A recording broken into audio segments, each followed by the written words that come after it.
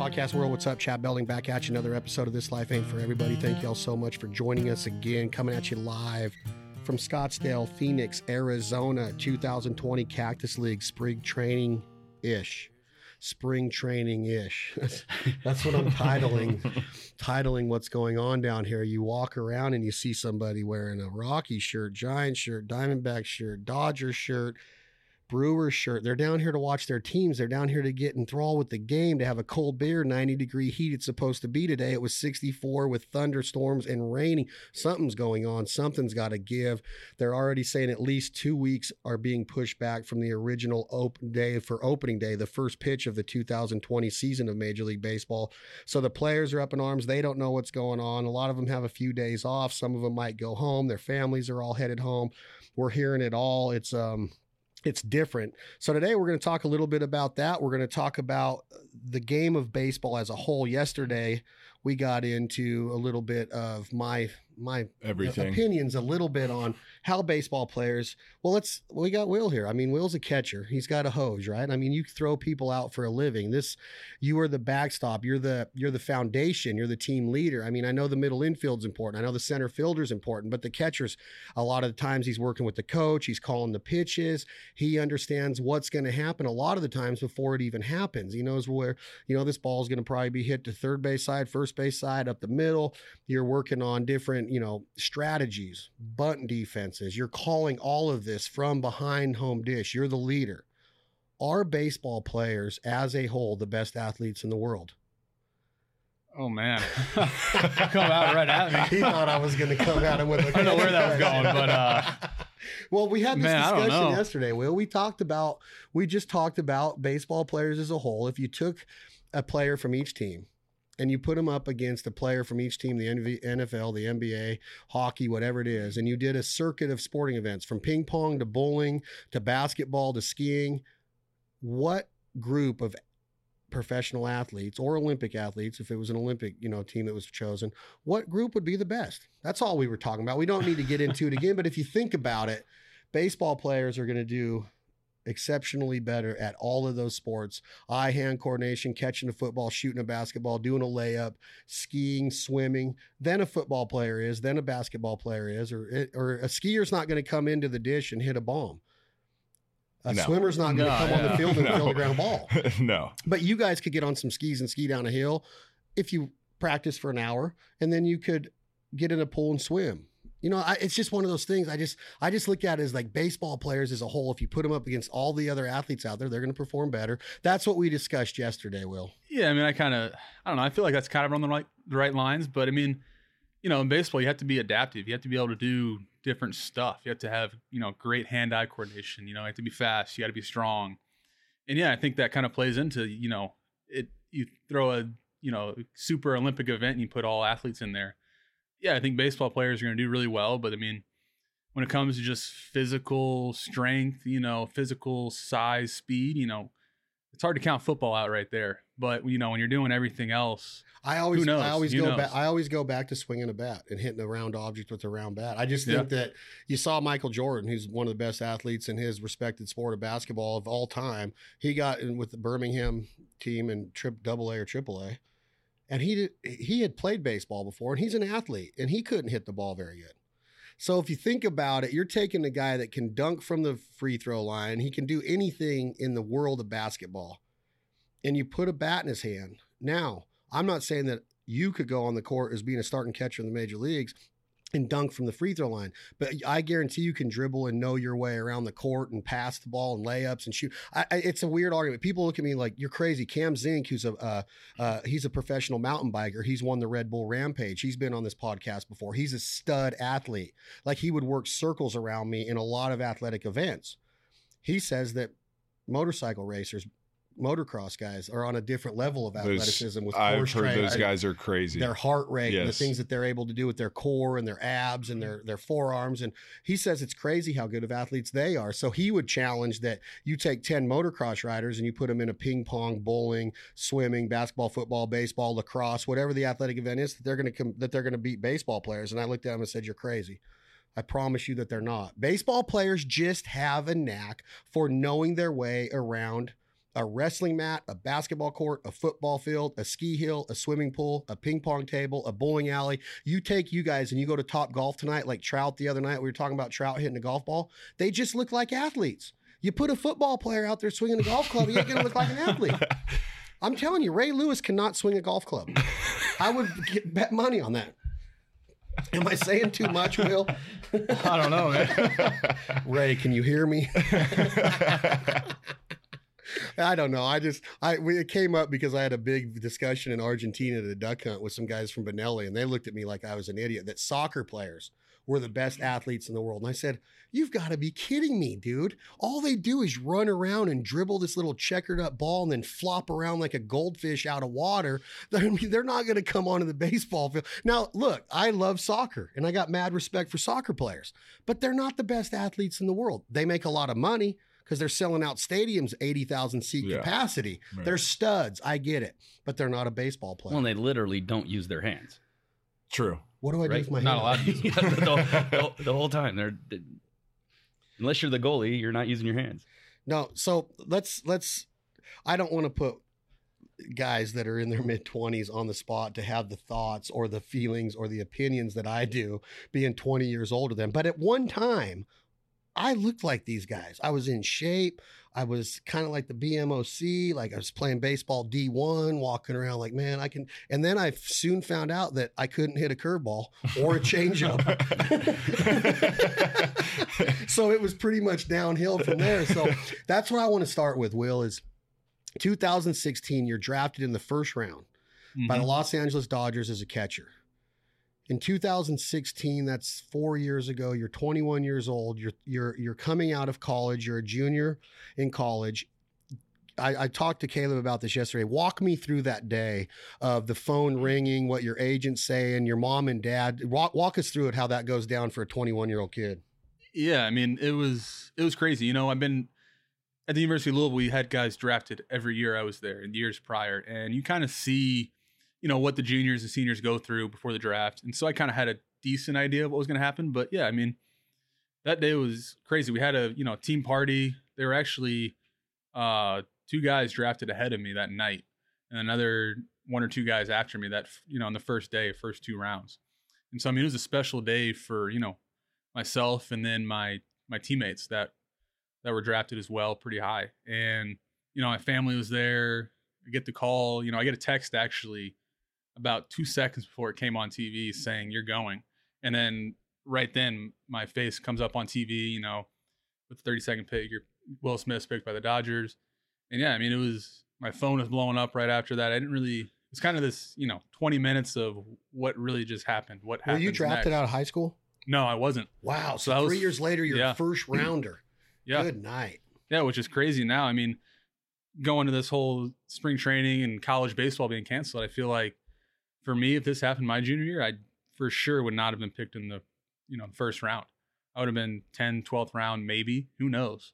But, you know, you feel bad for those, you know, juniors and seniors that don't get that extra time to let's put showcase. Because they're literally like starting their season like a month ago, maybe.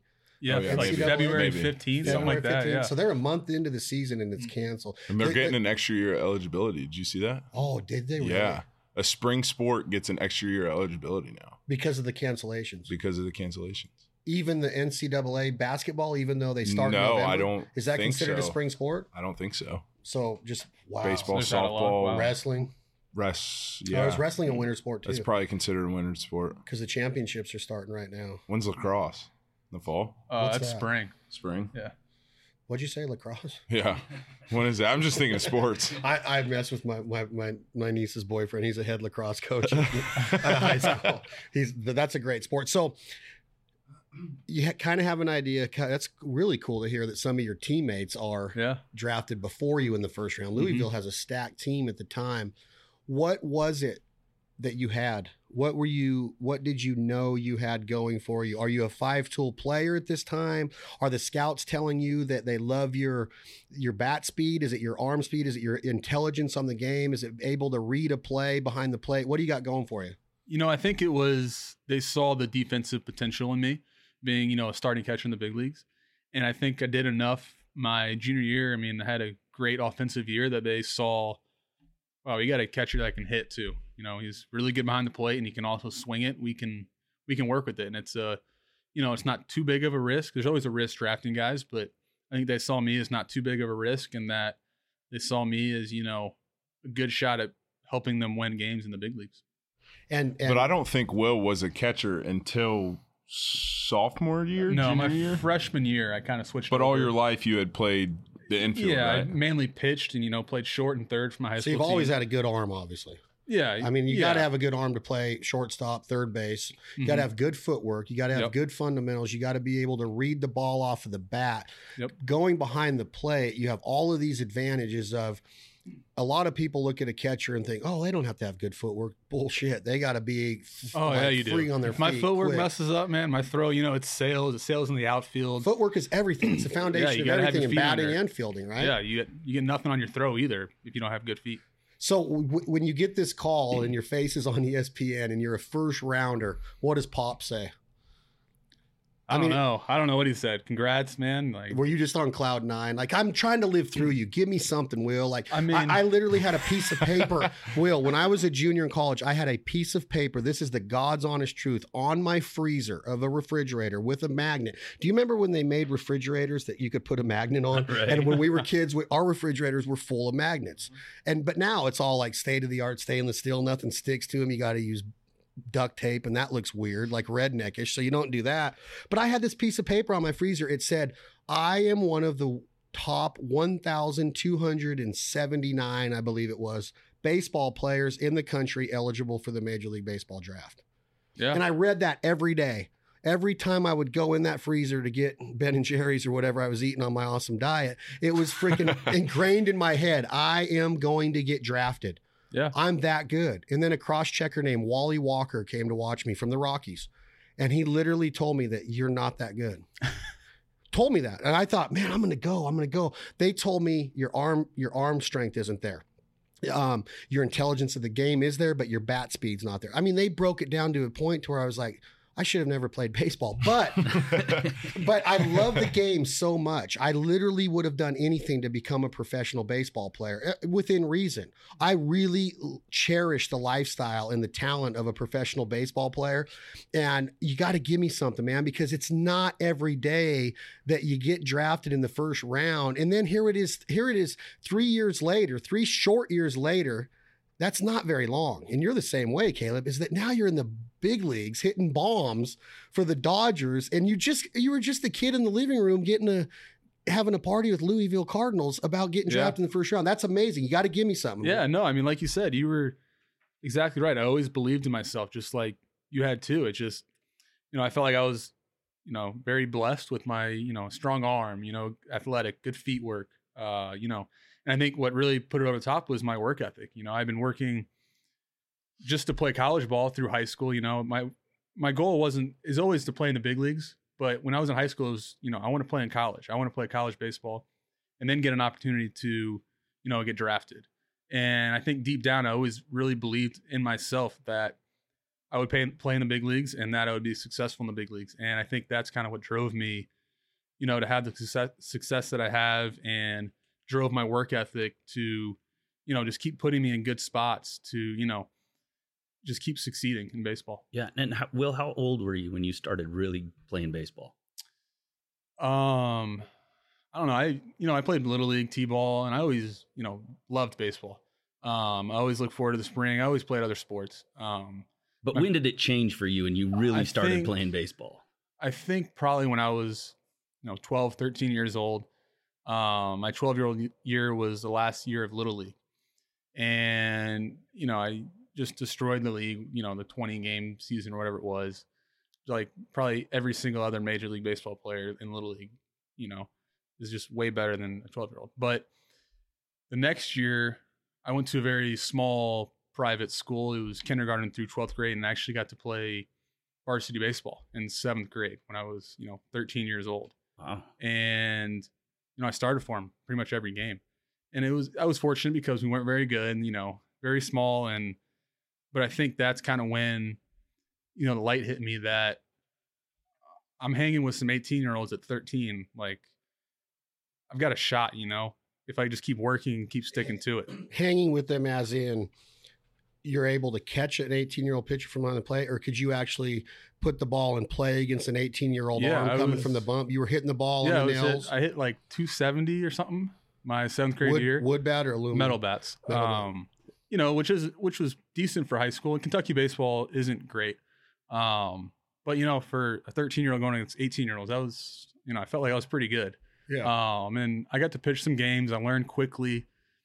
I remember facing a team in Danville, Kentucky, and I was actually tipping pitches. They knew what I was throwing every single pitch because I was, you know, young and basically showing them with my glove how. Or they were hitting the trash can. Oh yeah, or the trash can. But you know, how do you know? The coach told the coach told our high school coach what I was doing and how they got the tip. And after that, you know, I learned and, you know, made an adjustment. But I mean, they hit balls so far off of me that I didn't know what was going on. But I did have some good games pitching. I didn't pitch a whole lot that year, but I did have good games, you know, where you strike guys out against the lesser teams.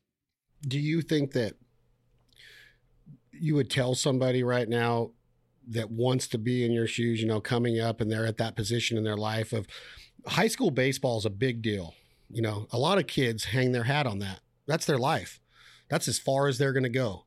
But a lot of them don't want that to be the case. And that's the thing about sports, that the mental side of sports is everything. And it's the hardest part to understand. It's like, well, I can do that. I can hit the ball. I can throw the ball.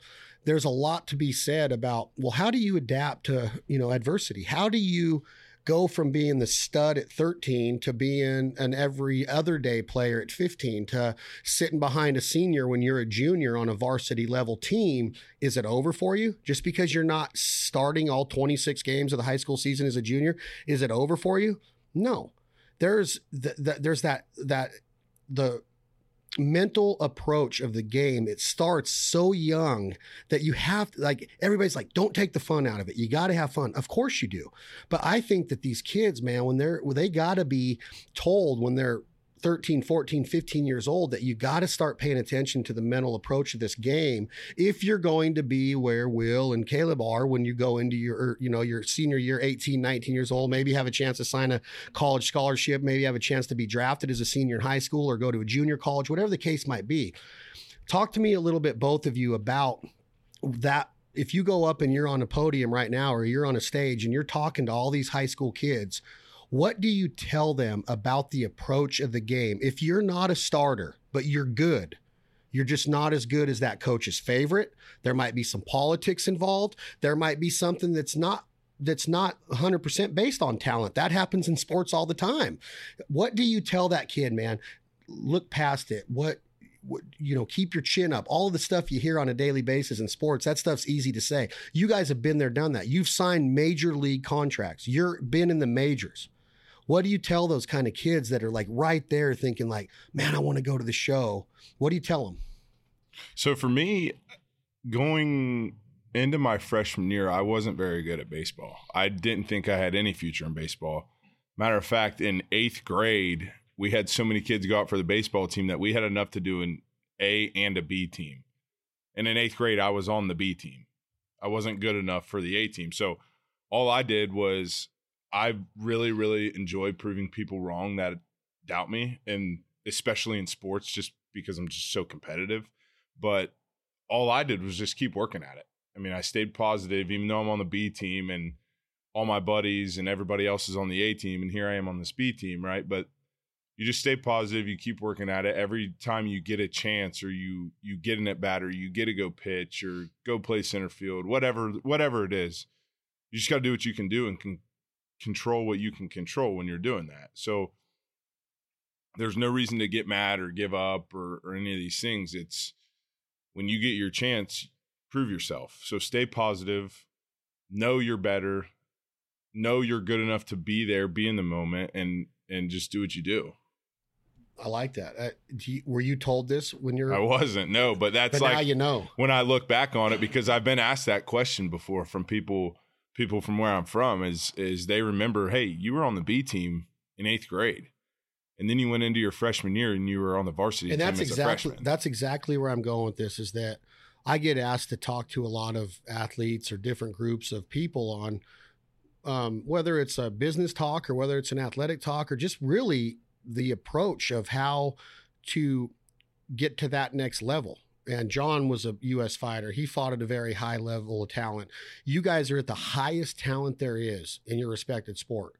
That's all there is to it. You might get you're an all-stars. You might make the all-star team once in a while. You might go in the Hall of Fame. I don't care about any of that. All I know is that you're major leaguers that are everyday players in the major leagues, and you're young. I just think that you guys have a lot of offering in that messaging. If a kid can know, if I'm a junior and I'm not playing every day because the coach has a favorite, or it's the senior that deserves it, or I'm the fourth outfielder that's getting to play once every 3 days or whatever, there's got to be a way to ingrain that kid to know, hey, man, all it takes is one scout seeing one little effort or one little talent to bring him back, and then or him to tell the coach, hey, we want to see more of this kid, or maybe whatever it is. What does he run the 60 in? What's his arm speed like? Can he get to the ball quick in the outfield? What's his transition like? Can he get the ball out of his glove into his throwing hand?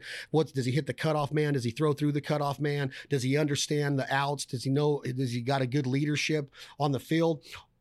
You got to take all of that into consideration and tell that kid, look, man, you're right there. It's a weird thing to me to know that you can be the stud on campus one day and never play again. And then you could be that junior that was playing one of every 3 days, like you said you were, Caleb, at one time, and you're freaking in the major leagues. And that's a huge lesson in life, that it's not over just because you think it is when you're a junior in high school. There's a lot of ball games left. There's a lot of baseball left to play. Don't let it run out quicker than you because you're mentally defeated by it. Yes. Does that make sense? Yeah, absolutely. I work out with a guy in the off season he's from Columbus, pitched at a Division III school. And I don't even know where the school was. I don't even think I can tell you the name of the school. I've never even heard of it. And signs a free agent deal with the St. Louis Cardinals out of a Division III school. And now he's in AAA and he's knocking on the door to the big leagues. From a Division III school, and nobody told him he was good enough ever.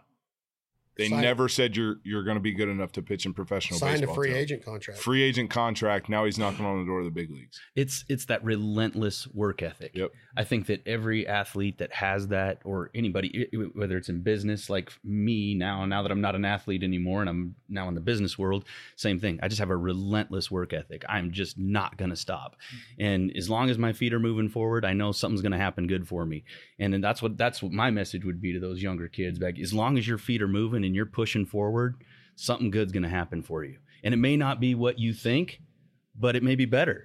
But just keep working. Will, specifically with touching on what John and Caleb are saying, what do you tell a kid when you get down to the specifics? Like, here's some of the things to work on.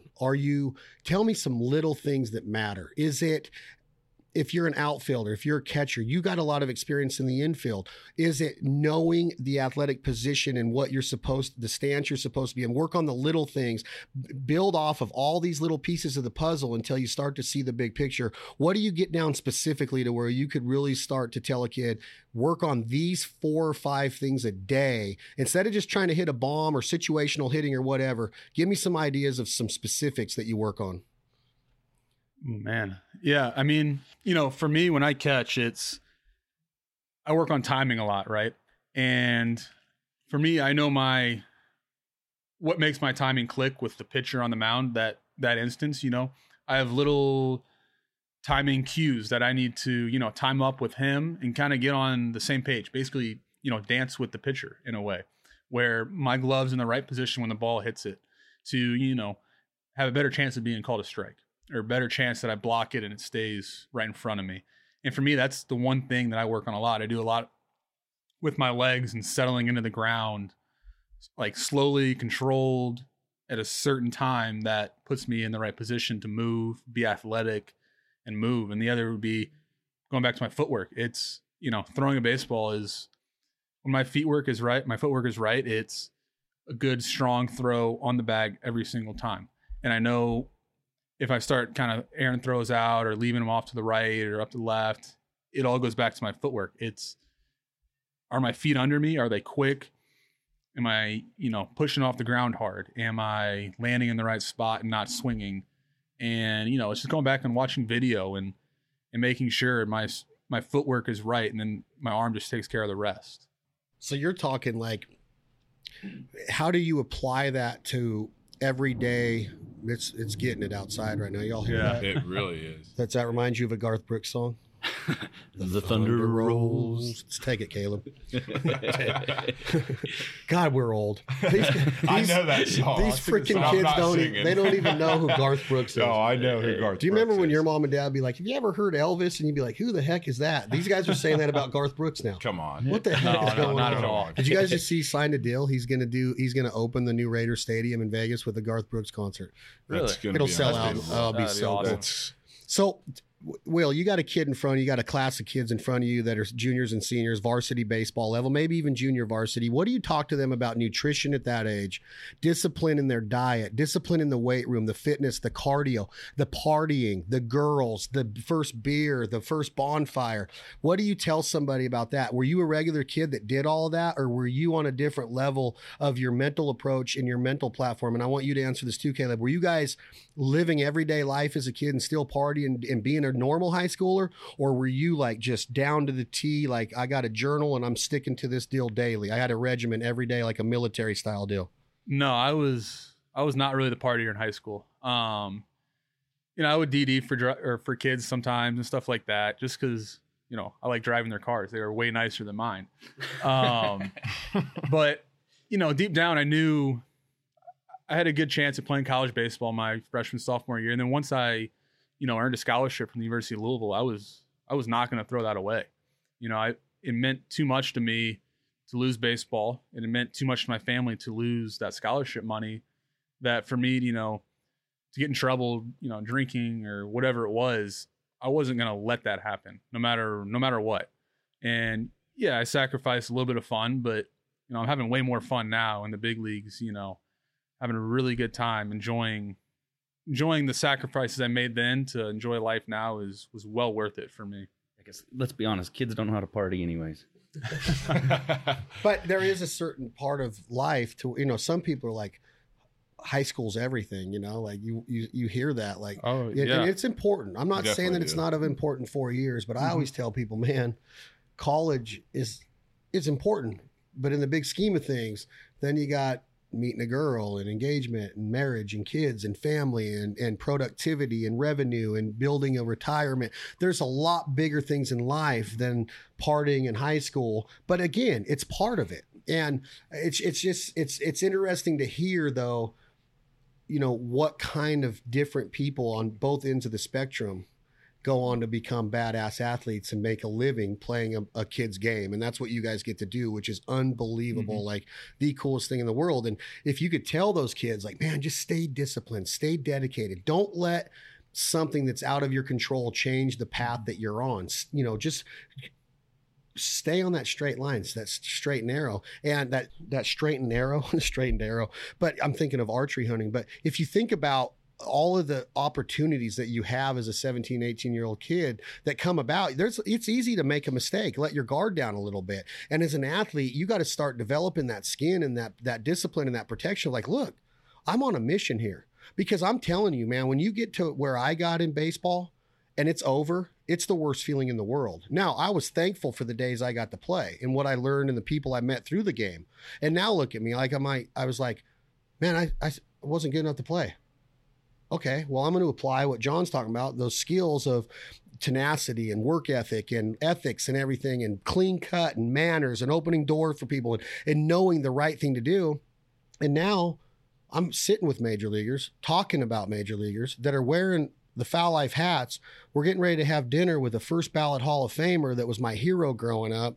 And I think it's all relative of like, man, look at it. If you stay the course, if you really want something, you can get there. I'm in the big leagues. Look at me. I'm hanging out with big leaguers. I'm going to big league camps. I'm getting to go to dinner with George Brett. I'm not saying that in an arrogant way or a name dropping way. I'm simply proving a point that I was not good enough to play even at the rookie ball level. Even though I thought I was told you're not good enough. Go play independent ball, or you might want to join a city league softball team, which I did. And I hit a lot of bombs, like big bombs, big big bombs, big bombs. And I'm talking like clutch bombs, Will. But you know what I'm saying? It's like, you don't give up on things, and things come full circle if you stay the course and you have that vision. And I look at kids now, and you got so much that goes into where you guys have been. And you think about the coaches growing up and what the volunteers and what they did to get you where you got and what they dealt with. You know, every kid's parents think they're a major leaguer, you know, and you're in youth sports, and they're always thinking that their kid's the best and they deserve more, and they're always bitching if they're not getting enough playing time, or they're not happy one way or the other, or they're arrogant as heck because their kid's lighting the world on fire.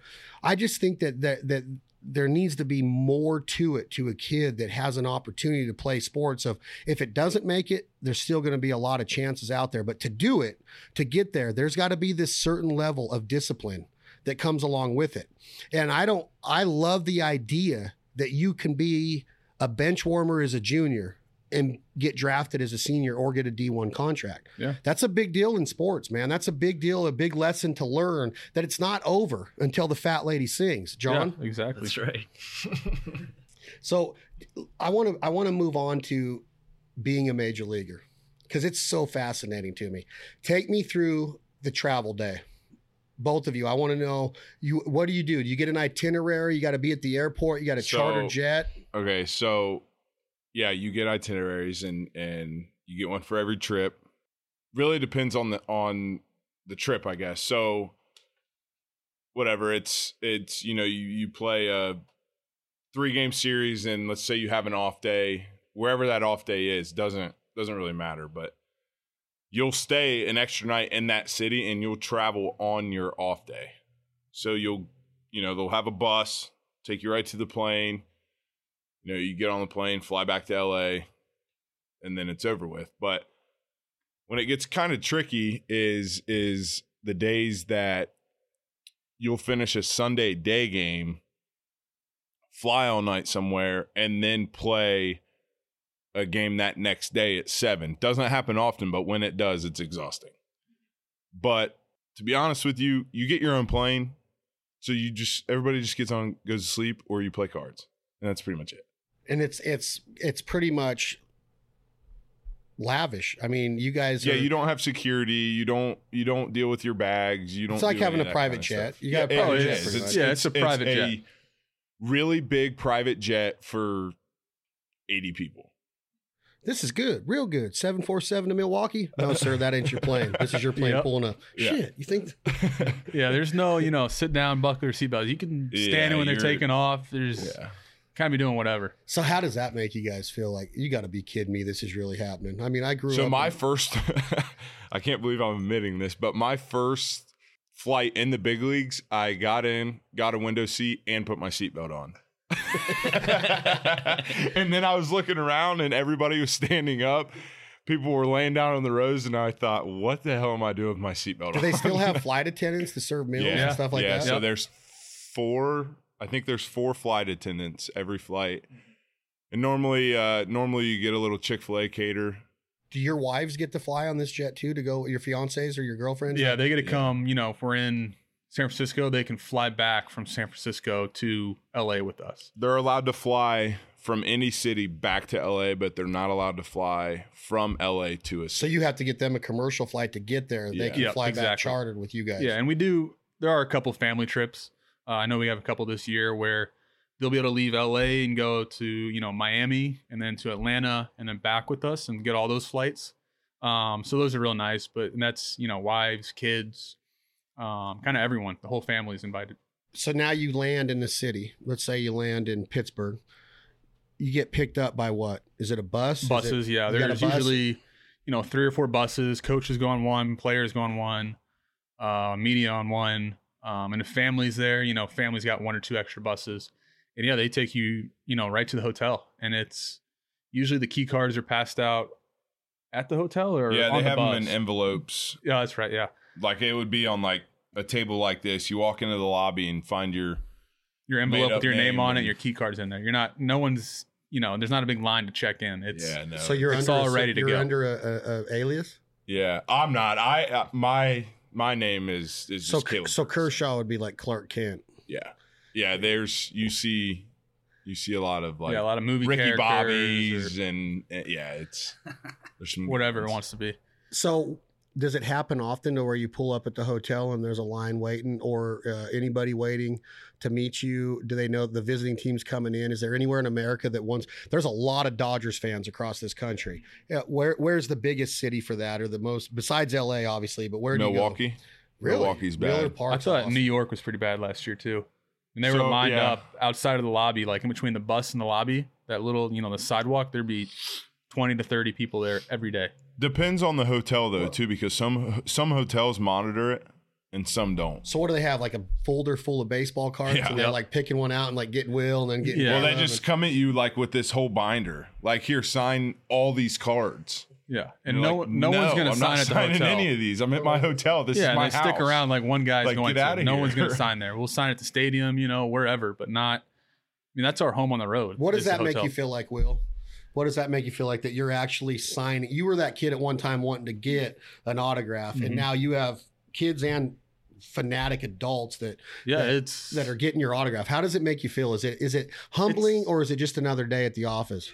It's when you really think about it, it's an honor, and it's humbling, and I try to believe it is as much as it can. But yeah, it gets to be a lot. It gets annoying sometimes. You're frustrated because you're not playing well, and you're just getting hounded by these guys that are wanting autographs. But at the same time, there's 20 kids over there that want an autograph too, that are 8 years old and could care less how I'm doing on the field. They just want an autograph, and it makes their day. So I'm always trying to seek kids out and get signed for them as much as I can. But it's cool because it's a good thing to want people to have your autograph. That means you're doing well, and that means people like you and support you and want to see you do well.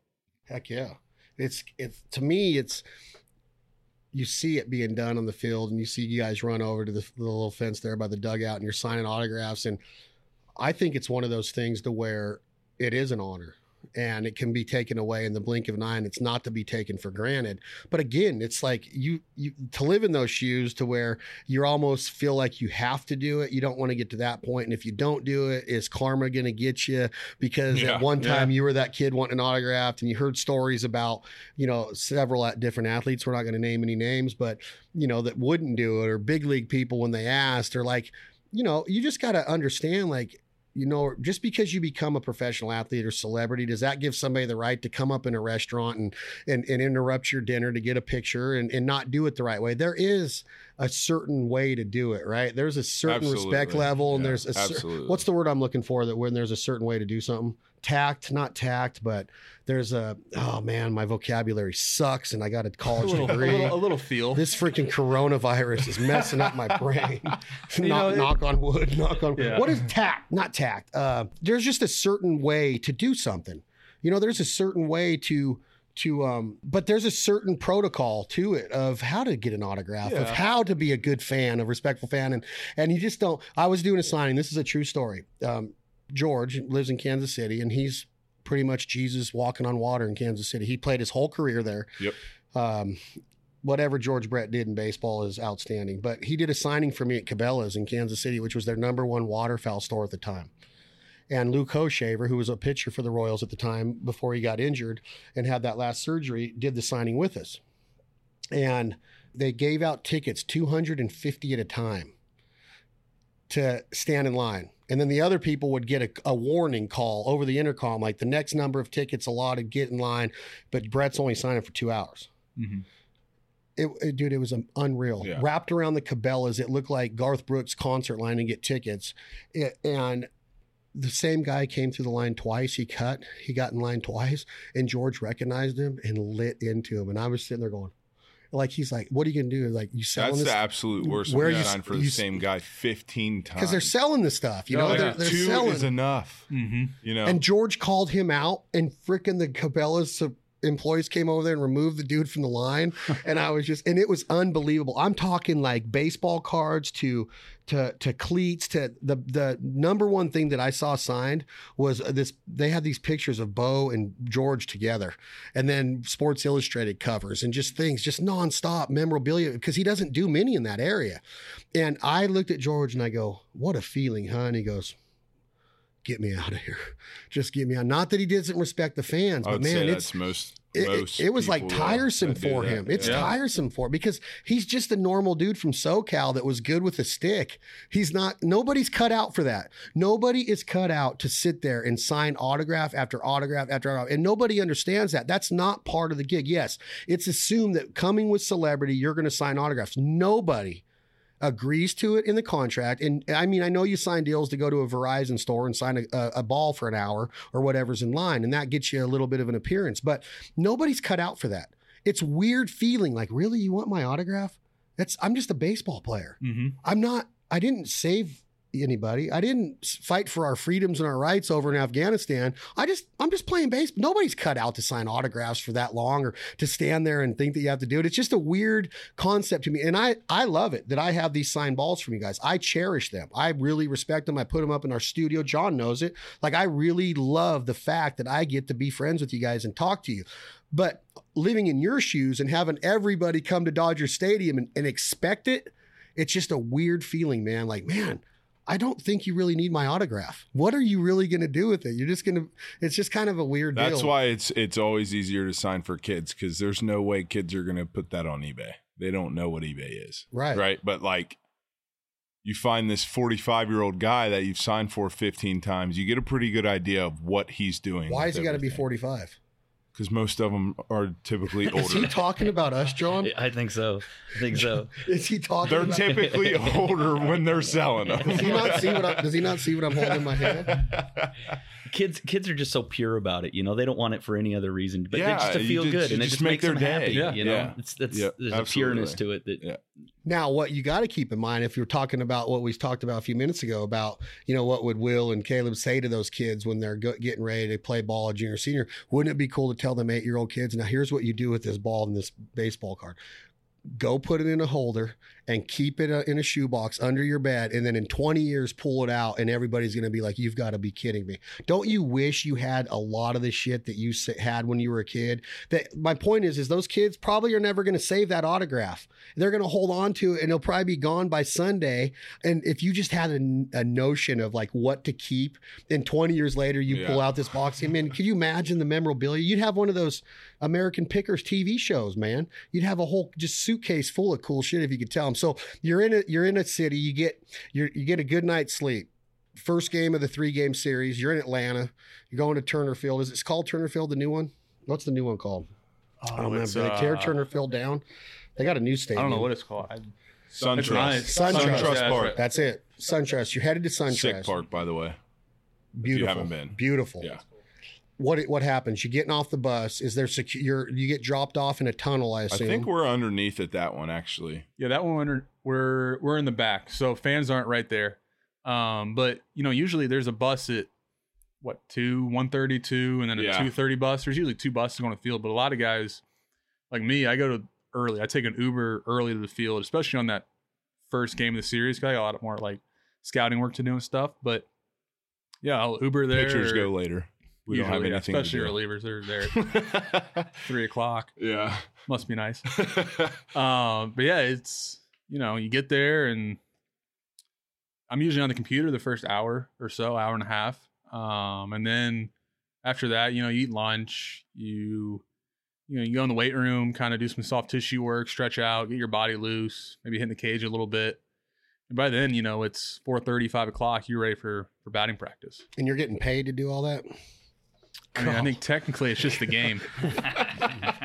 Soft tissue work. I got Right. New York steak cooked for me. A little Yep. massage here. Might dip my toes in the hot tub for a second. Oh, I'm a hot Food's tub good in guy the big every leagues, day. too. Oh, Food is Gotta great. be. Well, you deserve it after you spend all those days on the bus in AAA and going to Reno and you're eating at the Circus buffet and shit, trying to save Yep. money. And so let's get a little technical on this. Let's say it's not SunTrust. Let's say we're in DC. Caleb's on the bump. Let's say that we're in Philadelphia, because I forgot that Harper signed that deal with Philadelphia. Let's say Bryce is at the dish, lefty, reputation, hothead, stud, good bat speed, can lose the ball at any time. You're behind the dish, he's on the bump, lefty on lefty.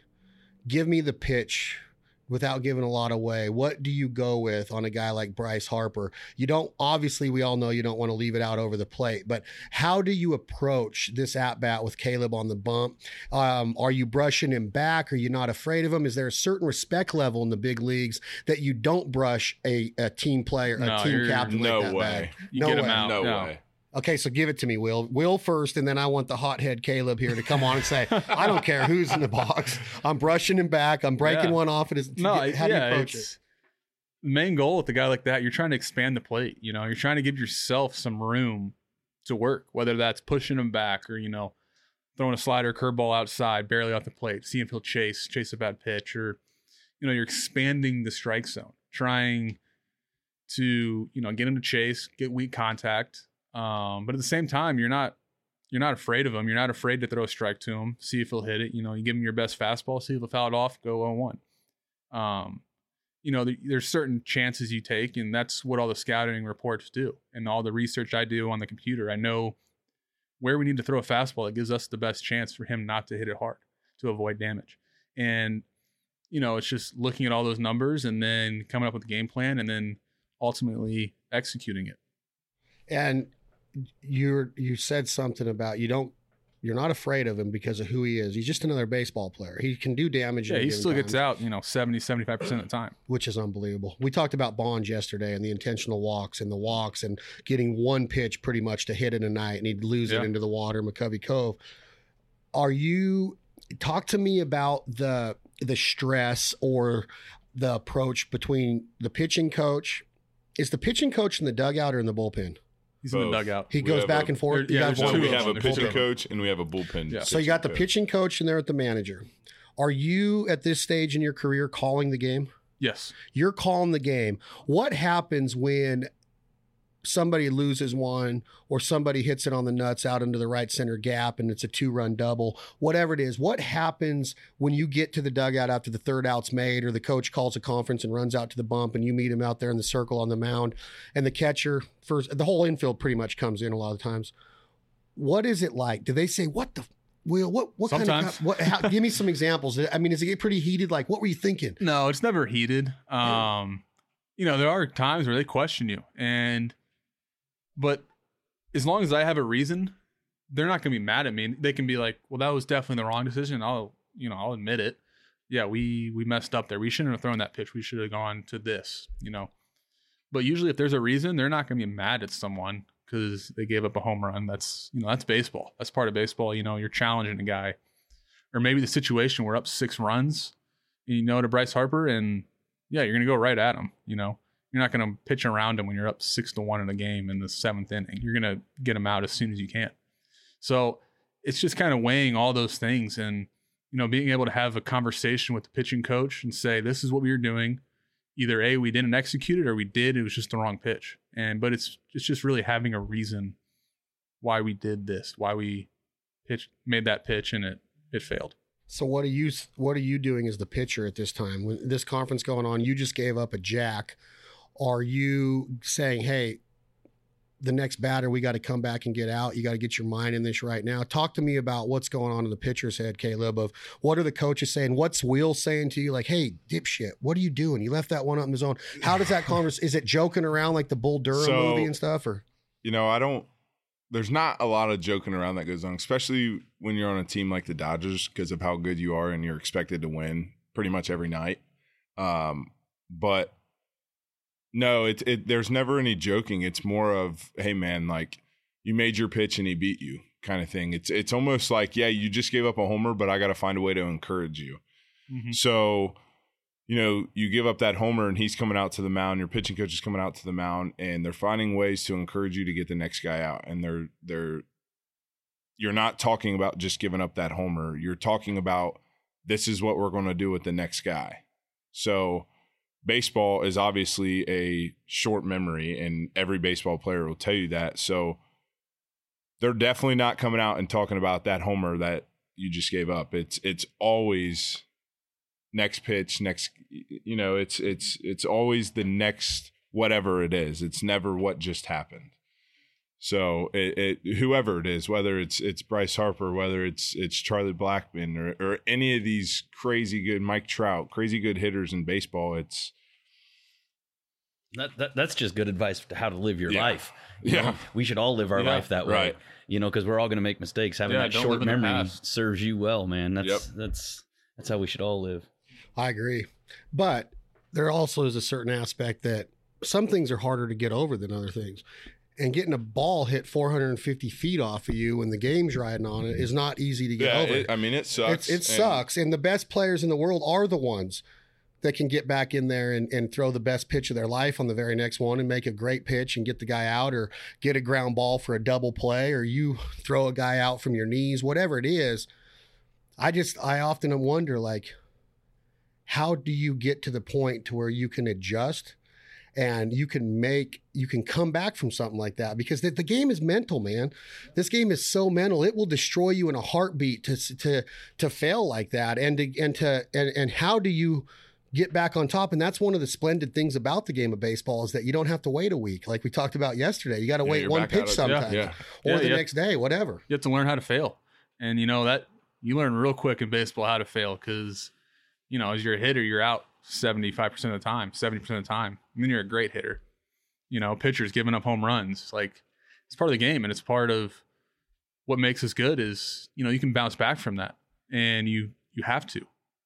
Yeah, and I think when you start thinking about bouncing back in the game of baseball, 3 out of 10 times you're considered a stud in offense.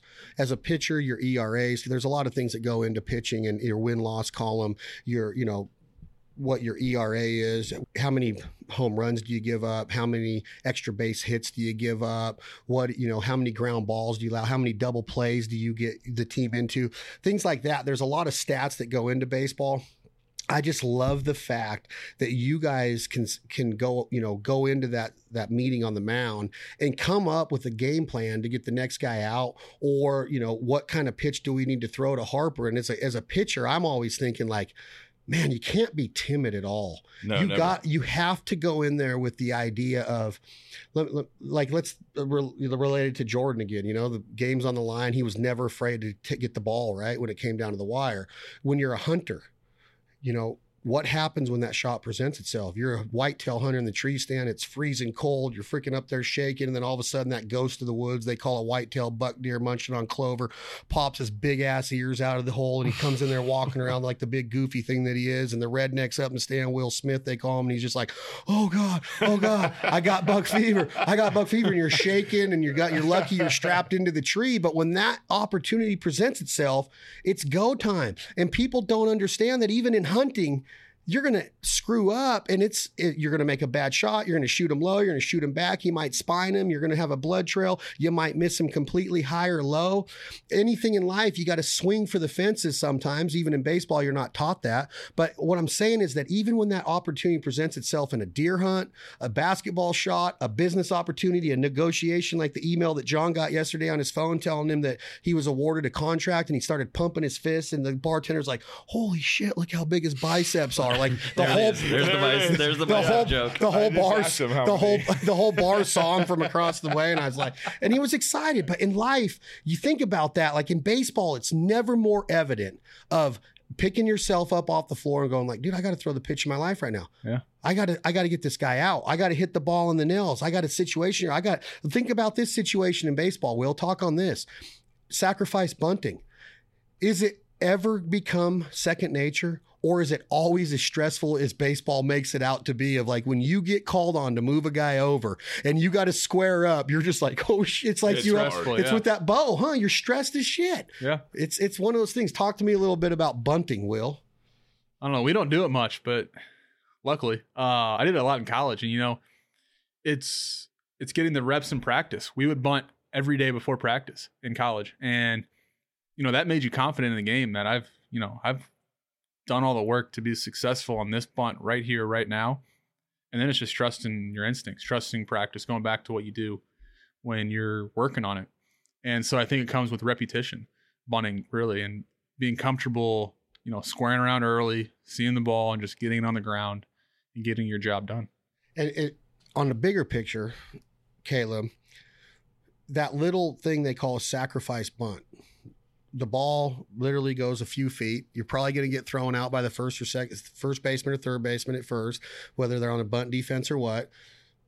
It's very important. Those little pieces of this game are the most important parts of the game. You know, putting that together, station to station baseball. A lot of people always think it's about the long ball, and that's exciting. That puts asses in the seats and sells jerseys, but station to station baseball is very important.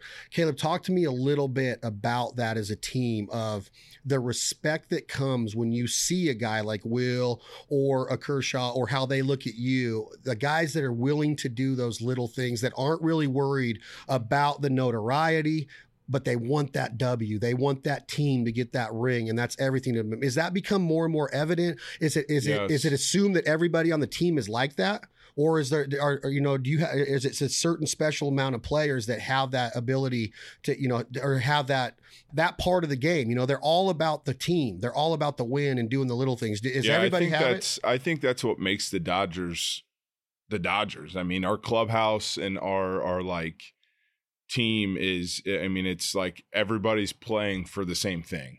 And if you go back and you watch Dodger games and you watch them religiously, and you understand baseball, our pitching staff, our starting 5 pitchers were the best bunting pitchers in baseball. So if the 8-hole got on, they were bunting. They successfully got it down more times than they didn't. And when our lead up guy got on, that 8-hole scored. And then you get to face the top of our lineup, which isn't fun. I'll tell you, I'm a pitcher and I don't ever want to have to worry about facing our lineup. So bunting, as hard as it is like a really big part in baseball. So to be able to have a team that buys into, let's play small ball, but let's also be able to hit the long ball. When you do both of those together, you're going to be pretty successful. Who is it on the Dodgers that makes this known? Like, is there a certain player? Do you have to have a certain amount of number of years or seasons under your belt to be the guy that calls everybody in and says, look, I don't care if they're beating on a garbage can over here. I don't care what the fans are saying. I don't care what the media is saying. This is what we got to do tonight. Does that happen in Major League Baseball with the raw, let's get you fired up? Or is it normally your veteran guys that do they still set that up? Do they talk to you and have those little team pep talks? I just don't see it happening much, because in baseball, it's a business and everybody knows what they're there to do. They don't have them. Like, we don't have talks like that very often, but it's almost now like where they've been working to get it this way for so long that it's just expected. It's a culture. Yeah, like it is. It's a culture. That's a good way to put it. And you get called up for the first time, you're expected to know how to act like a big league baseball player. And I think the older guys, the veterans on the teams, like Clayton Kershaw and Justin Turner, and even David Freese is only there for 2 years, but when he was there, you watch how those guys go about everything, and that's how almost everybody goes about everything. So those guys have just worked for so long to get it that way, and now that it's there, it's almost like you're expected to know how to do these things. Creating a culture in an organization is the best thing you can do, because when they come into the organization, they can either adapt and become part of that culture, or they automatically just stick out like a sore thumb and you got to get rid of them. Right. So you create a culture, and that's the best thing you can do. Who are you talking about, Puig? I should have said that. Lord, I apologize. Am I allowed to say that on a Dodgers podcast? Will Tommy Lasorda be bad if I said that? I don't know that Tommy's listening to any podcast. Just the history of that stadium, the history of Chavez Ravine, the history of the Dodgers. I mean, way back before '88, when Gibson pumped his fist in the game off of Dennis Eckersley, and just the emotions that night in that stadium. The logo, the NWA rap band, and when they, the rap group NWA would wear the blue hat with the LA on it, and it's like notorious with rappers. It's in Hollywood. It's with actors and actresses, and Johnny Depp and Guns N' Roses coming out on stage with Axl wearing a Dodgers hat, and it's like, I don't know if it's the Yankees or the Dodgers, but it's got to be one of the most recognizable. It's probably the second. I mean, is there anything else in baseball besides those two, the most recognizable teams or franchises? I mean, I know they're all important. Don't get me wrong. I know the Mets have theirs. And my only guess would be the Cardinals. the St. Louis Cardinals. Yeah, and I don't even think. But I don't say even- like they got Lakers They got the best or- fans in baseball, in my opinion. I think they're the most educated baseball fans. Are we in talking baseball. in baseball or in sports? Well, isn't there only one sport? I thought we already made sure. I thought we already made that decision. No, but what are you talking about? I'm talking about in baseball, Busch Stadium and their fans and the whole aura of that little section of downtown St. Louis, which is not a very nice downtown in my opinion, but that area and their fans, I really feel. And Kansas City has some really educated baseball fans too. They're there to watch a team and know baseball. You know, and they've had a pretty good run in 14, 15. But I don't know. I just think as a whole, from my travels, I just see a lot of intelligence in the baseball fans of St. Louis. Milwaukee's fans are Drunk. crazy. Oh, what were They're you saying? drunk before the game. I know. They're And they're there before the game. I mean, the seats are full before first pitch. There's more bars in Milwaukee per capita than any other city in the world. I believe it. And, you know, it's the home of Miller Lite. It's the home of this. I mean, the stadium's called Miller Park. Right. Great yard, great atmosphere. I mean, could you imagine? Who gives a shit? Nobody's listening anyway. Bob Euchre up there in the stands and Harry Doyle. And God, I can't.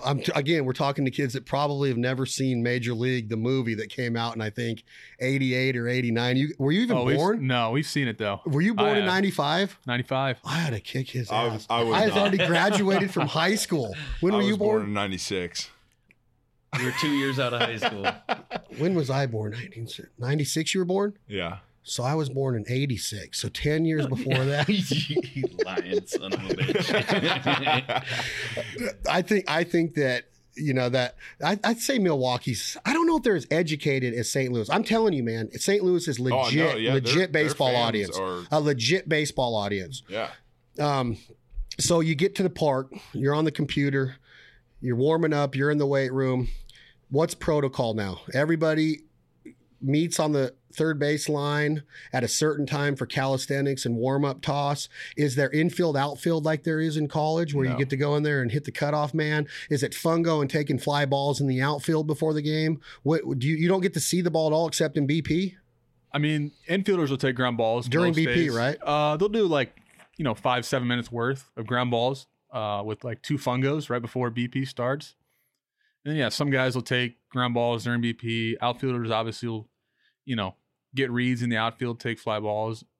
But yeah, pretty much is all the on-field stuff like that is done during BP for the most part. And what are you getting out of BP, Will? What are you going in there? What's your mission? Where do you hit in the lineup? Last year, anywhere from 3 to 8, 3-hole hitter at 20. And you're how old right now? You're 25? 25, 24. So 23 years old last year. Well, are You're you hitting 24 or 3. 25? 24 right now. Okay. You're 24? Yeah. And you're 20 what? 3. Damn. I'd introduce your daughter to one of these guys in a hurry, dude. Except they're both taken. I respect them both, but they could not keep up with my daughter. Oh, yes, they could. What do you go in there to do? It's not a chest pumping deal. Are you working on something? You've Yeah, taken BP every day for the last 20 days, right? Going into this night. You know who's pitching. You know what Yeah. you're getting ready to see. What are you working on in BP? Just timing, timing up the BP thrower's arm. Just fine tuning my little moves, my little timing moves. Just trying to see the ball fly, see backspin, see ball is driven hard in the gaps, and just kind of raise your confidence a little bit before going into the game.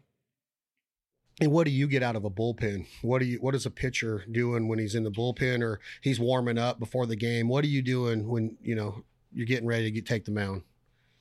I mean, I think every guy's different. Like for me, I look at like the sharpness of my pitches. So I like to see the shape of my curveball. I like to see what my slider's doing that day. How's my fastball going to play today? I mean, it's literally your arm feels different every single day. So your stuff's going to be a little different every single day. Like you're never going to go out there with the same exact stuff every single day. So for me, like warming up, I like to see where that kind of stuff's at. What are going to be my best 2 options that I can take out there for that day? And then other than that, just throwing it as hard as I can so I'm ready to go whenever I get out there. So you heard him say a few minutes ago that he wouldn't want to face your guys' offensive lineup. What do you see in him as a pitcher, as his mound generalship? What do you see as the catcher of what his specialties are, his strengths?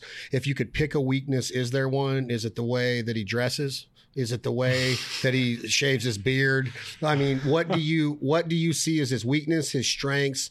What kind of pitcher is Caleb?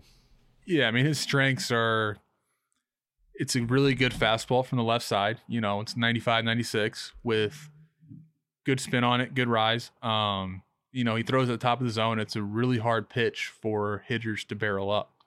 And then off of that, he's got a big curveball that at times last year wasn't as good as I've seen it, but this year it's been pretty good. And you've seen it in the spring games, how well he's pitched. It's, you know, it's a sharp breaking ball that has a lot of depth to it. So you've got, you know, a fastball and a curveball coming off two of the same visuals for the hitter, and one's kind of riding up on him, one's just falling out of the sky basically. And then this year he's actually working on a slider cutter thing that I think is going to help him a lot, and it's going to be an effective pitch because it adds to his mix. And you know, if one day his curveball is not there, we can go to the slider as an off pitch. And what's his mental side like? Is he a competitor? Do yeah, you ever worry about him? He's sweating up there. He's red. I mean, he's kind of worried if he's going to die sometimes, how red and sweaty he is. But that's true. But, you know, he's giving it his all. He's going right at the guys. He's not scared of anyone. And, yeah, he's just going to attack the zone. Give me off the top of your head right now, in the major leagues, what's your worst memory of a pitch you threw that just got lasered, or something that you're just like, you've got to be kidding me that so guy I just don't hit even that? remember the guy's name, but it was the backup to Posey in 18. Posey's backup, whatever his name was. I threw a changeup that I don't throw anymore, and the ball still hasn't landed at Dodger Stadium. He just hit it a mile. I shook 6 times to get to the pitch. My catcher starts shaking his head as I'm throwing the pitch, and the ball hasn't landed. If it does, it's going to land right in Don Johnson's swimming pool. Right up in It the was Hill. a bomb. Big bomb. Oh, yeah. And what do you just shake your I head? yeah. You had to have gotten your ass ripped for shaking that off that many times, right? Did the coach light you up? The coach didn't light me up, but the catcher, once we get back into the dugout, he's like, never shake me 6 times again, or that's going to happen. Would you have said the same thing, Will? Yeah, probably. Yeah. I actually probably would have called time and like, you don't even throw a changeup. Why are we throwing one right here? It was dumb. So who did you guys play last year in the playoffs? How did your playoff run go last year before I go back into this visiting stance? Let's go into the playoffs Nationals. last year. You're in the Nationals with the NLCS. Mm-hmm. They end up being World Series champions. NLDS, right? Yeah, the DS. Oh, yeah, you guys NLDS. lost in the first round. Yeah, first round. You guys have got to get your shit together in these playoff games, dude. I mean, come on. We need another World Series on the West Coast here. Yep. It used to be the Giants in 10, 12, 14. Has there been one since then in the They would have West? had one in 17. Huh? They would have had one in 17 with the trash cans. Think about it. Remember the trash? I mean, go look at numbers. Numbers don't lie. That is true, huh? So what is the outlook like? Is there a stigma that starts to take place when you hear all the time, Dodgers can't do it. The Dodgers can get there, but they can't finish it. You guys are the team. You guys are the backbone, the blood of this team right now. You're the future of the Los Angeles Dodgers. What's the clubhouse like going into spring training this year before all this stuff went down with coronavirus? I don't want to say just Corona because I don't want people thinking they can't sip on a Corona beer at the pool tomorrow. But which I heard sales are way down. Have you heard this? Have you guys heard this at all? I heard about it. Yeah, read up on it. It's unreal. People It's just a mental stigma that's that's funny. So how does it happen when you get into spring this year, when you know that stigma's there? Or is it just another season, let's do our job and take care of this? Or how does a team that's worth this much money, that has this big a payroll, that has this many celebrity athletes on it, that plays in the number 1 or number 2 biggest market in the Major League Baseball company, what is the atmosphere like going into spring training when you lost in the first round, when you guys have the talent that you do? I don't think there's one guy in there that thinks there's a little stigma with the Los Angeles Dodgers going on. There's not one guy in there that's not confident we're going to win a World Series this year. I mean, I think guys truly believe we have a very good shot at winning it, and I think people believe we're going to. Like, I don't think there's anything but that. I mean, to me, we're going to win a World Series, and there's nothing other than that. That is. And I think that's the mindset you have to have. I heard David Price say just the other day when all this Corona stuff started happening that they're going to shorten the season to 100 and whatever games, and then people are going to complain because we won the World Series in only 100 and some games. So that's kind of the mindset. Is it's talked about winning the World Series every single day, and the fact that it's like a legit thing that can actually happen. Like, you're not just saying it because you're in Major League Baseball. You're saying it because you have a legit chance every single year to win a World Series. What kind of leader is Mookie so far? Have you been bowling with him yet? And what kind of guy is he so far on the field? He's a competitor, man. I mean, he's a guy that's going to do every little thing there is to win a game that day. And I mean, I heard that about him, but seeing that these past couple of weeks, that's him. That's him to a T. He's going to do every single little thing to help our team win. And that is all he cares about. So right now on the team right now, you have a Cy Young Award winner in Price, a Cy Young Award winner in Kershaw. You have an MVP in Mookie. Yep. 2 MVPs. Bellinger. And Bellinger. And Bellinger. And did Turner win the Silver Slugger at one year or a Gold Glove? What has Turner done? He's a stud. I haven't even gotten Seager to won a red. Silver Slugger. Seager did. You got Max Muncy. Muncy, yeah. Jock, who was in the home run derby got and hit 50 homers. Crazy talent. I don't with think the it was bat. 50, but it was a stupid amount Yeah. in that round You got against AJ Pollock, who Vladdy. somehow gets overlooked. Does he come Gold- from he's a- Diamondbacks? He's a Diamondbacks, Gold Glover. Gold Glover. Gold, yeah, and he Stud. gets overlooked. Yep. Does Turner get overlooked in a way in Major League Baseball? Yeah, I because think he's so. a The guy hits 300 every year. How is he not a more of a household name? Now I follow him on Instagram. I have for a long time for some reason. I just have this weird. I don't know him. I've never met him, but I have like this weird respect for him for no reason except that So I if just you think don't know he his respects story, the I game. would go check out and do some research on Justin Turner's story to get where he is. It's a pretty good one. Mm-hmm. It's too long to like talk about, but it's a really good one. Yeah, in LA, he is huge. I Yeah, mean, you ask LA fans, he's like the number one guy they mention, him and Clayton. And yeah, with MLB, he gets a little overlooked for whatever reasons. But when you go to Dodger fans, he's not overlooked Is he a at great all. teammate? Oh Great. my gosh. One of the best. Unbelievable. Is it comparable to Freeze? That kind of guy, that kind of nature, that kind of. Yeah, they were both different. Freeze was a little quieter, and Justin's a little more, outspoken. But I mean, both you want those guys on your team. You want to be around them. There's no other option but to win the World Series with the names you guys are throwing around. I mean, this is like it's incredible. This is a man. freaking It's- baseball you walk team in the right here. clubhouse and it's like, good God. They're just like Like, you shouldn't lose a game. the I who's think, who. You should when go think about it. 162-0 pretty much, Yeah. or whatever it's going to be this year. Hopefully they don't shorten it too much. I mean, Yeah, I don't know what's gonna happen. I just hate when baseball's not in season. I wish they'd make you guys play year round, just nonstop. No, I like the off season. Yeah. I know you do, and I love That's that. hunting time. Yeah. I love that you guys get to hunt, but there's just something about this a baseball stadium and the aura and the guys walking up and down and throwing peanuts and putting ketchup on a hot dog and the cold beers. And I'm telling you, there's nothing like it. I know that you guys haven't been in baseball as long as I have, but there's nothing like that. Was a joke. I mean, I know you guys are ballers. There's just nothing like this lifestyle, man, that you guys are getting to live. It's like I get goosebumps coming to spring training, which we're sad that is, we're sitting around with no games to watch. Yeah. We gotten so spoiled down here to where when before Ned retired with Kansas City, he's a big hunter. He'd put us in his seats right behind him, like the first row there in Surprise. Where do they share that field with? Seattle? I think it's Texas. the Mariners. Rangers. Rangers. Who does Mariners share with? Padres. Padres. So that Peoria. Yeah. We'd sit right there and we'd crack a cold Bud Light and he'd hear it and he'd turn around and just look at me and go, "You son of a bitch." It'd be like 90 degrees. And I'm just like, dude, we're in the game, man. We're talking to like we're buddies. And then in between, the next day we're in the dugout talking to him about hunting and his accident, the tree stand accident he had when he was getting his farm ready. And I'm so giddy about that common denominator of what our lifestyle does. And like you reach out about a duck call and now look at like there's that common bond that happens so quick amongst people that have that thread of, I don't know if it's baseball. I always say that duck hunting is the thread that has all these different walks of life together. And it doesn't matter if you're an experienced duck hunter or just been one time, but baseball's clubhouses. They're like the same thing, Yeah. man. They're just like a duck blind. Yep. It's just a brotherhood of just like, and the names that you guys are spouting off. It's just like the ultimate duck blind, man. Could you imagine having that deal? The Benelli in each of their hand. So now you're in Philadelphia. You get to the stadium. You're down the third base. You're down the first base, third base line, whatever home is on the visiting. Some are different. It's always was assumed that third base was the home team, but some aren't. Dodgers are at home, third base. Mm-hmm. Yep. I've had some really good times at Dodger Stadium watching games. They're awesome place. So you get national anthem. You're home. Your guys are visitors in Philadelphia.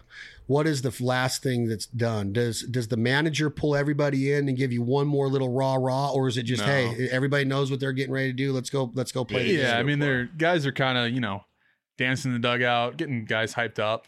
Usually strength coach. These are always fist pumps. They're just little handshake routines that guys have. And it's a little bit of pump up, but it's not like a team meeting, like rah, here we go. Let's go do this. When whatever. does the rah start? I could see some big energy opening day. Does it die out when you get 5 games out of first place, when you're 50 games into the season? I don't know. For us, it was every single game last year. Our dugout energy is probably unmatched in the It's show. awesome. Yeah.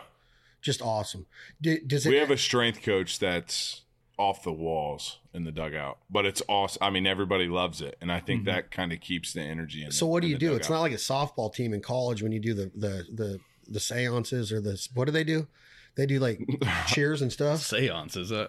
Yeah, cheers. We'll call It's them a cheers. seance. I don't know what it's a called, seance. but It really is. But what do you do? Are you guys like singing some freaking no, La I think Bamba you're or- just yelling. Like Well, you gotta like. There's a lot of you yell new at the stuff every day. umpires, Yeah, you- it's I don't know. You yell at the pitchers. You yell at the umpires. And What's you your- don't do chants. What's your walkout song, Will? well. Last year was the Fresh Prince theme song. I don't know what it's gonna be this year Really? yet. Give me a little bit of it, you little hip No, hop. no, Come no. on, come on. The one about moving to Philadelphia. Yep. How do that's you the play one. that when you're in LA?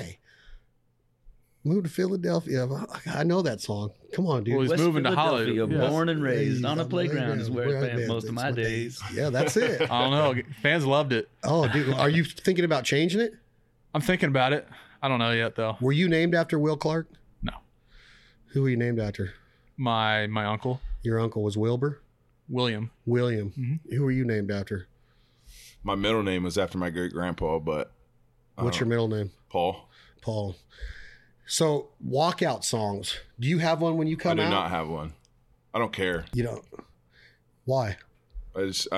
I'm not listening to whatever songs. What did I'm- Gagne come out to? Do you guys remember Gagne? Do you remember that name? The Yeah. Saves leader in LA? I mean, Eric just- Gagne? Gagne. Gagne. Did I say it wrong? Yeah, I knew what you were talking about though. You did. Yeah. Well, just I don't know what he came out to, but that dude was nasty. Oh, God. Nasty, dude. Like, just never gave up a hit, pretty much. Yeah. Yeah. Unhittable. Yeah. Sawed people down. What happened to him? Tommy John, or did he ruin his arm? That's a good question. I don't know. Just he was out of baseball so fast. Like, I don't even remember if he got traded or he was a stud in LA though. But man, I give you guys kudos. So we'll just end it like this. You guys are in Philadelphia. You're playing the Phillies. They got Bryce Harper, media sensation, signed a big contract, the biggest in baseball until Trout's came out.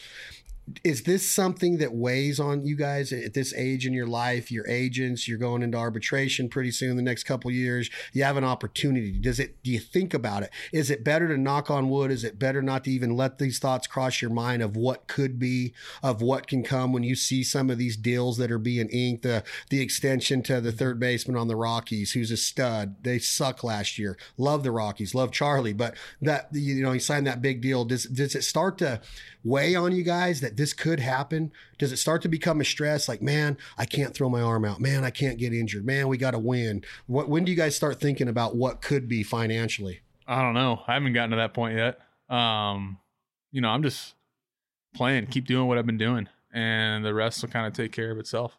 You've thought about it. I could tell by looking at you. I mean, it's hard not to think about $300 million. I mean, let's be honest. But yeah, like Will said, I mean, I think if you get caught up in thinking about the money, you're going to lose task of what you're actually trying to do, which is pitch and get guys out. So if you don't think about money and you think about pitching and get guys out, there's a good chance you're going to make a lot of money. If you So do, just do your job and pitch. if you do, we have an investment idea for you. It's called Prestige Worldwide. Boats and hoes. Boats and hoes. Dad, are you going to write me a check or what? Man, congratulations, guys. This is awesome. Unbelievable team. I'm sorry about spring training. I'm sorry for all of us here because it's such a special deal in the Cactus League here in Arizona. Coming up 2020-21 season, or 2020 season. I was thinking of it as a duck season, but you guys stopped playing by November's the World Series now? October. Is it October now? I thought End it of went into- October. End of Who knows? Who knows this Yeah, year, who though? knows when it'll be You this guys year. might play on Christmas Day. That would be something. Something. What a letdown. But man, what a life. What a privilege it is for you guys to do what you do and get paid to do it. You know, just like, don't take that for granted. I know neither one of you do. You guys got both have good heads on your shoulders. John and I were talking about how awesome it is that you guys could be in the big leagues and just walk in and you're just dudes. And that's what's so cool about life is that you put your pants on the same way. Yep. You're just gifted with a different skill set. Mhm. John was good at choking people out and breaking people's arms, and he's actually going to play Dalton in the Roadhouse, the redo they're doing. Again, another reference that's not even known. These guys are like, Roadhouse? Continue. I don't know what Roadhouse is, but you know what I mean? It's like, it's awesome to know that you guys get to do this and that you include guys like us in it, and we get to live in your shoes and live through you vicariously. And when we go to a Dodgers game this year, whether it's in Frisco or whether it's down in Dodger Stadium, and to know, like, man, those guys are just dudes. Like, when you walked in, I was like, man, he don't even look like he's out of high school That's yet. what I said. When you walked in, I'm like, does that kid even have a driver's license? Yeah. And the dude's hitting bombs in the big leagues, man. He's crazy. throwing people out. So I appreciate you coming on the podcast. I appreciate your guys' love of hunting. We're going to do another podcast. I'm hoping that you guys will consider this. I don't know what the next 48 hours entails for you two, but I'd love you to come back and let's do a hunting one for our sister podcast. It's called The Foul Life, and foul could be like a baseball one too. Yeah. Foul ball. I see what Yeah. you did there. It's spelled different though. But I'd love you to come back and do that one this weekend. You guys aren't going to be playing. You might be working out a little bit. I know you got a couple days off. If you can get away, I'd love to do that. Yeah, talk, if we can, yeah. talk duck calling a little bit, duck hunting a little bit. Your guys' love for deer hunting in the outdoors and conservation, and how that whole mindset of a hunter, you know, and how it goes back to your approach in baseball and what hunting does for you guys in the off season. The therapy that, you know, how therapeutic it is to go and relax and take some deep breaths and clean air outside, and that's a big deal to me. So I think it's awesome how hunting brought us together. I think it's cool that we're going to come down and see some games this year. I was hoping to see you guys play this week, but that's not going to happen. Congratulations on the success so far. Keep kicking ass. I hope you guys are in the World Series this year and win it. I think you guys are going to win it. I really do. I don't think that anybody's going to stop you. The Yankees are going to be good. I think the Yankees are going to be pretty good. They're always pretty good. Yeah, Who else is in? There's some good teams out there. There's some good teams. What happens if you guys do hear a garbage can getting banged on? I'm hitting somebody. I'm just going to hit him and just get it over with. Will Smith, good luck this year. Thank you. I want to come and take BP. Thank you for the Yep. bat. Did you see Oh, my you're bat, welcome. John? Yeah. Yeah. I'd like to come and swing sometime. If you guys could get me into after the coronavirus goes away, I'll wash my Yeah. hands. I'm serious. I'll wash my hands. Dude, I just want to come in there and just like maybe have your agent there. Maybe let's just put together. Let's put together a situation here, like situational hitting, situational baseball. Chad, my agent just happens to be here. Oh, look at this. There's a cross checker here too. This is the lead Dodger scout. We know you're 45, but dude, the swing is Griffey-esque. Okay, we'd like to talk to you about finishing out the season, just a 1-year contract. I don't know. I'll take $75,000. But I really like you guys to go to work with your agents to try to get this set up. And I'm not kidding. Like, I come across as a jokester. I really want this opportunity to swing the stick in the tunnel or on the field, because I'll lose a few out into Hollywood Boulevard, or Santa Monica Boulevard. Which one's further away? I have no You idea. don't know the probably geography? Santa Monica. Yeah. Yeah. Yeah. I'll hit one over Santa Monica Boulevard. Yeah, Can there you you go. guys, I know you got a lot of time on your hands right now. Can you guys make some phone calls in the next couple days to get this put together? I'll do it here before we leave Phoenix. We can see what we can do. One I don't tryout. know what's going to happen. but One yeah. tryout. I'll run a 60 in probably 6.73 right now. I got wheels. I can freaking run down a fly ball in the gap. I got unbelievable back step, first step, all of that. Equilibrium, depth perception. I'm not kidding. Like, I really want to try out. I want to make the major leagues. Can you guys help me? John, will you speak on my behalf real quick? I will say don't have this. anything to say. I will say this. Chad is fairly impressive for a 45-year-old guy, but I don't think you can keep up with these young boys. But why couldn't I, dude? I ain't going to get hurt, injured. I'm like unbreakable. No, I'm being for real. I'm not being arrogant. I'm just saying, like, I want to play in the majors. If you guys said, this is bullshit, because if you came to me, Will, and said, Chad, I'd really like to go on a duck hunt and shoot a Benelli, I'd be like, done. I'm just reversing the roles here a little bit. I want you to say done. Get me in the majors, Will. Done. Done. Got it. If it was only if it was that easy, man. Right. Only if it was that. Only like you think you're there. You think you're so good. I'm one of the top 1,279 players eligible for the Major League Baseball draft, and I didn't have a cell. There wasn't even cell phones invented back then. I don't think. Maybe they were. But dude, I had my rotary phone there, and I watched it for 48 hours, and not one time did it ring. One time it did, and it was Domino's making sure they got my order right. This has been another episode of This Life Ain't For Everybody podcast. Y'all go check out the Los Angeles Dodgers this year. They're going to rock it. They're going to win the NL West. They're going to win the National League. They're going to win the World Series title for 2020 Major League Baseball. John Kerry, thank you for co-hosting. Will, Caleb, thank you. Good luck. You look good in that hat, dude. Thanks. You look like a country singer. Hit a note real quick. All my exes live in Texas. Tom, hit that button. This is Leith Lofton. What you gonna do when the money's all gone? Thank you all very much. We're all equal, that's what I think. I don't believe heaven has a bank.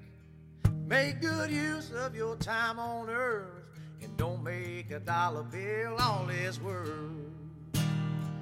'Cause I'd rather be poor living off in a hole than rich as hell without a soul. Life on earth won't last too long, so what you gonna do when the money's all gone? I'd rather be poor living off in a hole than rich as hell without a soul. Life on earth won't last that long, what you gonna do when the money's all gone?